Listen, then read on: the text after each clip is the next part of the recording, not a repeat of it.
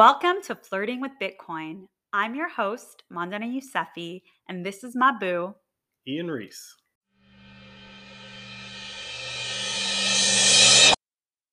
Hey, Ian. Hi, babe. What's up? You know, I've been thinking a lot about everything you've been teaching me when it comes to other cryptocurrencies. Just understanding the other things that are happening in the Bitcoin adjacent world. It's brought me back to my focus should be on Bitcoin. 100%. You've definitely convinced me, and I'm like upset over how messy and chaotic the cryptocurrency world is. It's like a turnoff. I mean, it's very similar to the early days of the internet. People are trying to stake their claim on what they think this new thing is going to be. Only problem is that Bitcoin got there first. And there are people who have figured that out, but they're still trying to make their money. There is a lot of messiness in the cryptocurrency community, but there are also some like really interesting companies that are being built specifically on the Bitcoin protocol and technology that are really ahead of their time. I think that we're going to look back on some of these companies the way we look back on, oh man, if I got in on PayPal, these like fundamental companies that we all rely on, those are starting to be recreated in the Bitcoin world. All right, let's get into it.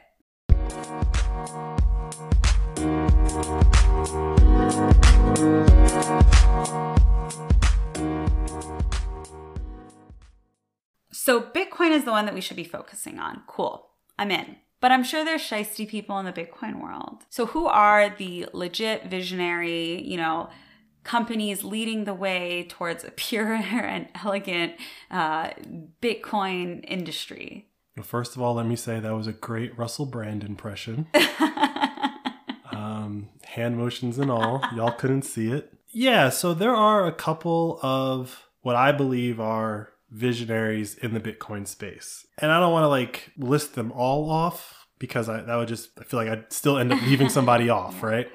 There are a couple of apps that I think if you are going to be a person that wants to specifically support Bitcoin and specifically support the Bitcoin community, there are a few apps that you should probably exclusively use. For the purpose of today's episode, let's just talk about the apps of buying Bitcoin. So the app that everyone has heard us talk about on the podcast, Strike, that's just one of 4 apps that I use pretty much on a daily basis or have used over the past 5 years. I think people should use when buying Bitcoin. Why do you need multiple apps?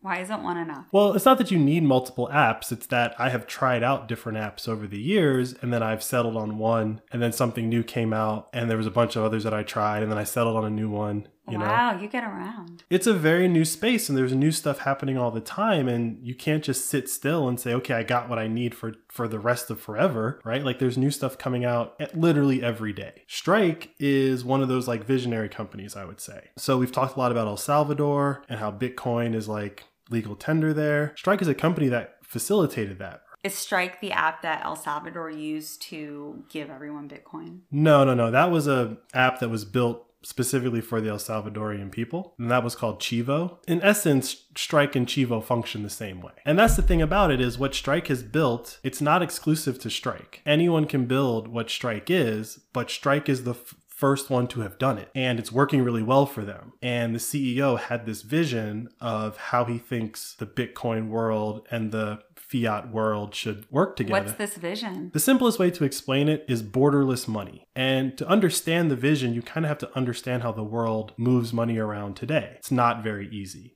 Just moving money from the United States to El Salvador, if you wanted to move dollars, it's not easy. And they charge people to do that and it takes time. Yeah, it takes time, but they charge 20 to 30% fees to move money as well. Now, part of that is greed, I would say. But the other part of that is some of that is just based on the operating costs of being able to run that business. So then Strike comes along and says, I can do exactly what Western Union is doing for pennies on the dollar. The government of El Salvador was basically show me, and it's working. People all across the world can get money into El Salvador now through Bitcoin. Wherever you are in the world, convert your currency to Bitcoin and you can send it to anyone in El Salvador basically for free. And before Strike and Chivo, that was literally impossible. Ah, that's so exciting. That's to send money into a place that I wouldn't say they're an ally, but we're not enemies of El Salvador, right? Now let's move up to literally today. If If you want to give someone money in Russia right now because they don't have access to their money, you can't.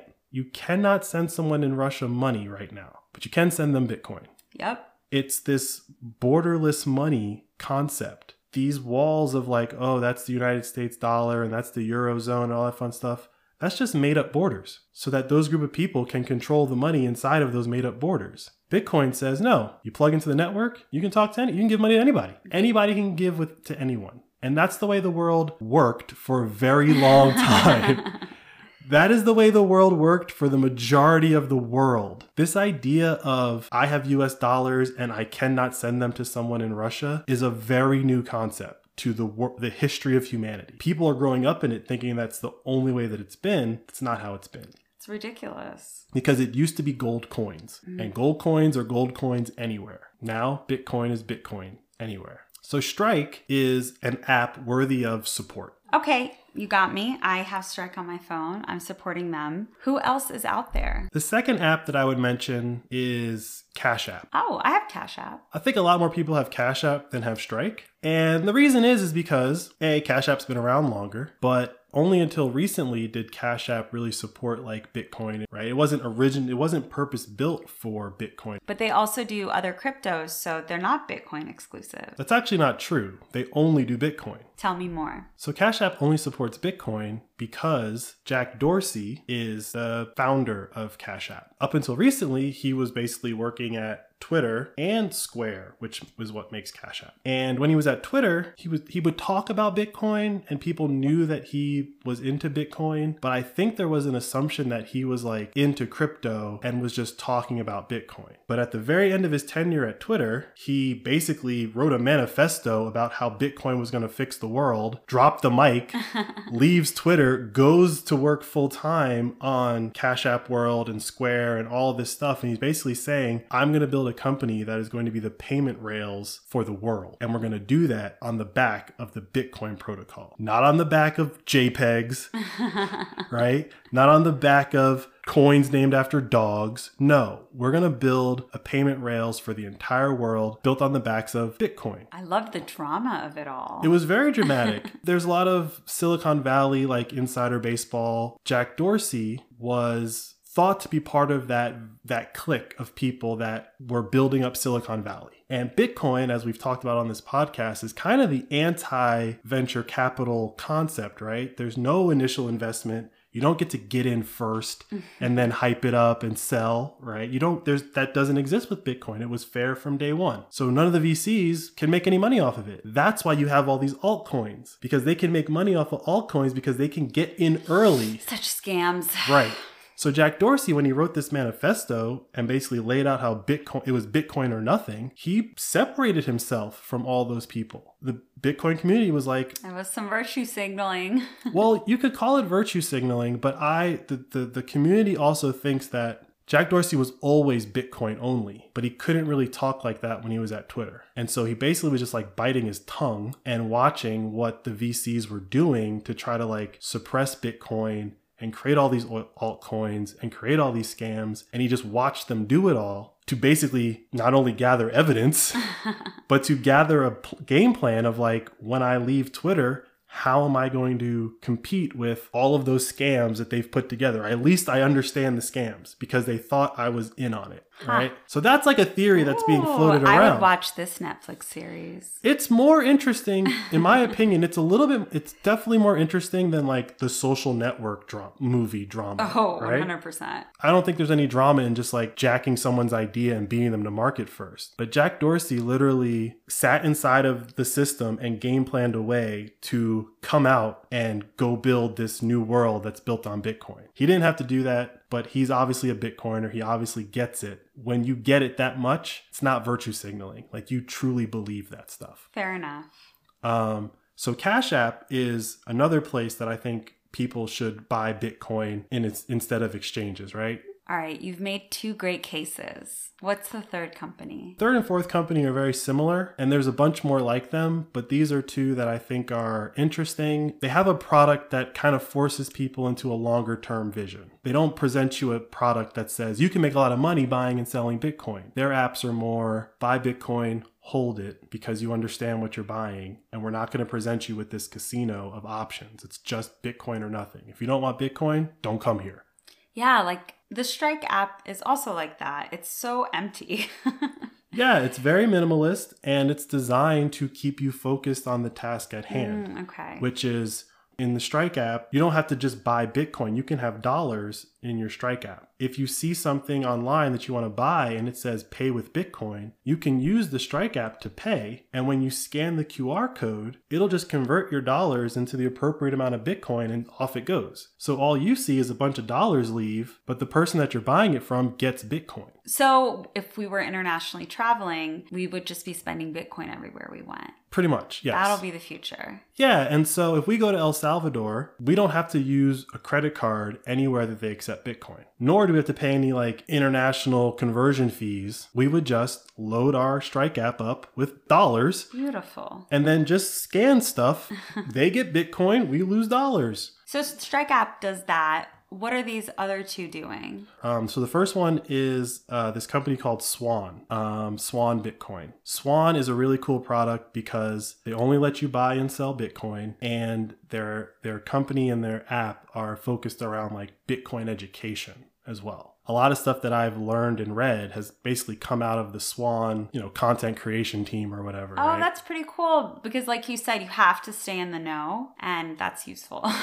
In addition to staying in the know, the thesis of the company, or at least in my opinion, the thesis of the company is if you educate people, they will not go to the casino, right? Like if you somehow end up on the Swan app first, if they somehow get you first and they present you with just a little bit of education before you purchase, or maybe a little bit of education after you purchase, the theory there is that the more you learn about Bitcoin, the less likely you are to go to what I call the casino, but like Coinbase or Kraken or all these places where you can, the options are limitless. And so I like to promote and support companies like that, because I do believe that education is a very big part of Bitcoin, and it's the lack of education about what Bitcoin is that causes so much confusion, because it's about 100 hours worth of learning. Dang. To understand Bitcoin. Or just listen to Flirting with Bitcoin. No, it'll be 100 hours worth of listening to us. Like it's a joke, but it's 100 hours. You have to commit. It's a lot to take in. It's a lot to take in. Anyone who hasn't done the 100 hours, it's like so easy to spot them because they will say certain things that just let you know you haven't done your homework. And one of the big ones is when people start talking about the energy usage of Bitcoin. Like that is like the new easiest signal for people to give. If you come to me and talking about how much energy Bitcoin uses, there's no reason for me to really talk to you about Bitcoin because you don't actually know what Bitcoin is. It used to be other things, but now that the Bitcoin community has like done the research and the math and all of this thinking around, no, the energy usage is good. The energy usage is what gives it value. For you to say it uses too much is you saying, well, use less so you have less value. Yeah. But less energy usage means it's less secure, which means it has less value. That's like the new one. And anytime someone brings that up with me, if they say energy usage, I know, you shut off. It's not that I shut off. It's just like, all right, tell me what you think. Yeah. So what's the fourth company? So the fourth company it's an app called Amber, the Amber app. It was started by a person in the Bitcoin community that is considered to be very toxic. Really? Yeah. But that's, in my opinion, a misnomer. I would just say that he is a hardcore Bitcoiner. When I say I shut off when people start mentioning energy, he'll either battle you or won't even acknowledge your existence. But he's written some really interesting think pieces in the Bitcoin community. One of them is the concept of the remnant. I think I've talked about this on the podcast. You have. The concept of the remnant, in my opinion, is part of that like visionary aspect. You're thinking way out into the future. If this plays out the way that we think it will, what does that mean? When he talks about the remnant, he talks about there are going to be people that are basically not free anymore. Like you will be in a subservient class because you will not actually own anything. Bitcoin is the only thing that you can actually own. Your house, your car, your land, all of that can be seized by the government. So Bitcoin is this new invention that you can actually hold. They can't take it from you. They can't inflate it away. That's a form of taxing you, right? Yep. They can't seize it. Well, they can technically seize it if they get you and they get your keys and all that fun stuff. But if they can't get their hands on you or your keys, they can't seize it from you the way they just did Russia. Right. So that's Russia. They treated Russia like Canada treated those protesters. If they can do that to Russia, they will do it to anyone. That being said, in this world where there are people who understand that and people who don't, the people who understand that will then only give their energy and labor to receiving Bitcoin, because that will be an actual asset that you can own as a person. And so in the future, they're going to be, and this is again like the visionary side of it, there is basically going to be the free people and the not free people. And the free people will probably be more technologically advanced because the money isn't corrupted, which means you can actually have innovation at a normal pace, not this inflated innovation because we just print money and give it to a bunch of people and they just waste so much money creating scam companies. It's so frustrating. That's because the money that they were given wasn't real money. They just printed it up. It's all fake. It's a friend of a friend of a friend and you just give it to them, right? But in Bitcoin world, it's like, if I give you Bitcoin to run a company, that's Bitcoin that I don't have now. I can't go print more, right? So the remnant will be this group of people that actually have the technology, the innovation, the knowledge, and the freedom. And the people who don't, they're not going to know how to navigate in the world. And maybe on a long enough timeline, we'll look back on, Halloween 2008 as the species split. Like that might actually be a period of speciation. If it was in your genetics to understand what Bitcoin is, depending how soon you understand it, you will prosper and reproduce. And if it's not in your genes to understand what Bitcoin is, you might also prosper, but you will just be producing more people in a corrupt world that will also be stuck in that world. I just think that's a very fascinating idea. When I read that, it was like, oh, and he has an app. And so the Amber app is like this really cool app. It's very similar to Swan, less on the educational side, but more on the like hardcore Bitcoin side. One of the cool things or funny things that they have in the app is there's this Bitcoin hater in the world. His name is Peter Schiff, and he's always dumping on Bitcoin. He's always trolling the Bitcoin people. And Peter Schiff is like this big gold guy. So he's written like a ton of books about how the crash is coming for like the past 20 years or whatever, and how everyone should buy gold. That's Peter Schiff, right? And here's Bitcoin on the scene. What's he got to say about Bitcoin? He doesn't think Bitcoin is real. And he thinks that eventually people will come to their senses, sell all their Bitcoin, and go buy gold. Because all the people who have Bitcoin currently used to have gold and sold their gold to get Bitcoin. No. So the Amber app has this feature called Buy the Schiff. And so they have like a little bot that's watching Peter Schiff's Twitter account. And anytime he mentions the word Bitcoin in any of his tweets, you can have an allocated amount of money to buy Bitcoin. That's funny. So it's called the Buy the Schiff feature. Right? Wow, petty. It's petty, oh, right? I like it. And I so like this guy. so the guy that runs Amber, his name is Svetski. Like that's him. Nice. Right? Like the app has a anti-troll, or we're going to benefit off a troll. I don't know what you want to call it, but I just think it's hilarious. We love a toxic king. I mean, again, I don't think he's toxic. I just think he's honest. If you really are thinking in that visionary mindset, you probably feel like there's a lot of pressure on you because other people aren't taking it as seriously. And so, you're not going to have time for other people's bullshit. Good for him. Good for all of these companies. Yeah, and there's a ton more companies that we'll probably mention on later episodes. The 4 companies I just listed, if you are a person who's listening and who has not bought Bitcoin yet and is considering buying Bitcoin, I highly recommend that you get your Bitcoin through one of these companies, because these are the companies that are actually supporting like the Bitcoin community and the Bitcoin ecosystem, versus a company like Coinbase who sells, I don't know, like hundreds of coins. They don't really care. They put them all up as though they're equal, and you're supposed to make the decision on which one to buy. These guys are a little more opinionated. They're telling you which one to buy. It's the only one they'll sell you. You hear that, guys? Ian's telling us it's time we commit.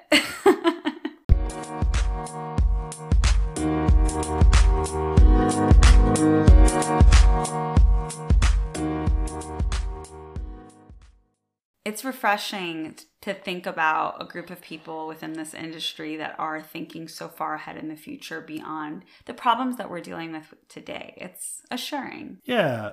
Bitcoin's, it's been around for a decade, and there have been a lot of intellectual battles in this space, and there has been some consensus on what Bitcoin is, or at least what it's not. I think these companies are being run by people who really buy into what that consensus is and are trying to push that consensus forward and create more consensus. So, okay, let's say I get really curious and I download all of these apps and I'm using them to buy Bitcoin. What happens when tax season comes around? If you don't sell your Bitcoin, there's no taxable event. Yeah, but what if you do? I mean, that's a conversation for another day. Ooh, cliffhanger.